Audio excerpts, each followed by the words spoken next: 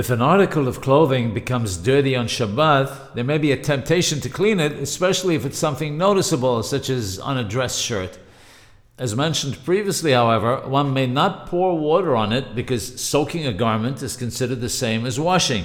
Therefore, one should take a dry cloth and rub it very gently and not forcefully so as not to squeeze any water out of it.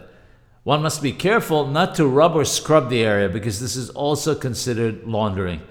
Obviously, if there's any deep-rooted stain or dirt on the garment, one will only be able to remove the superficial dirt from it, but the actual cleaning of the garment must be left for after Shabbat.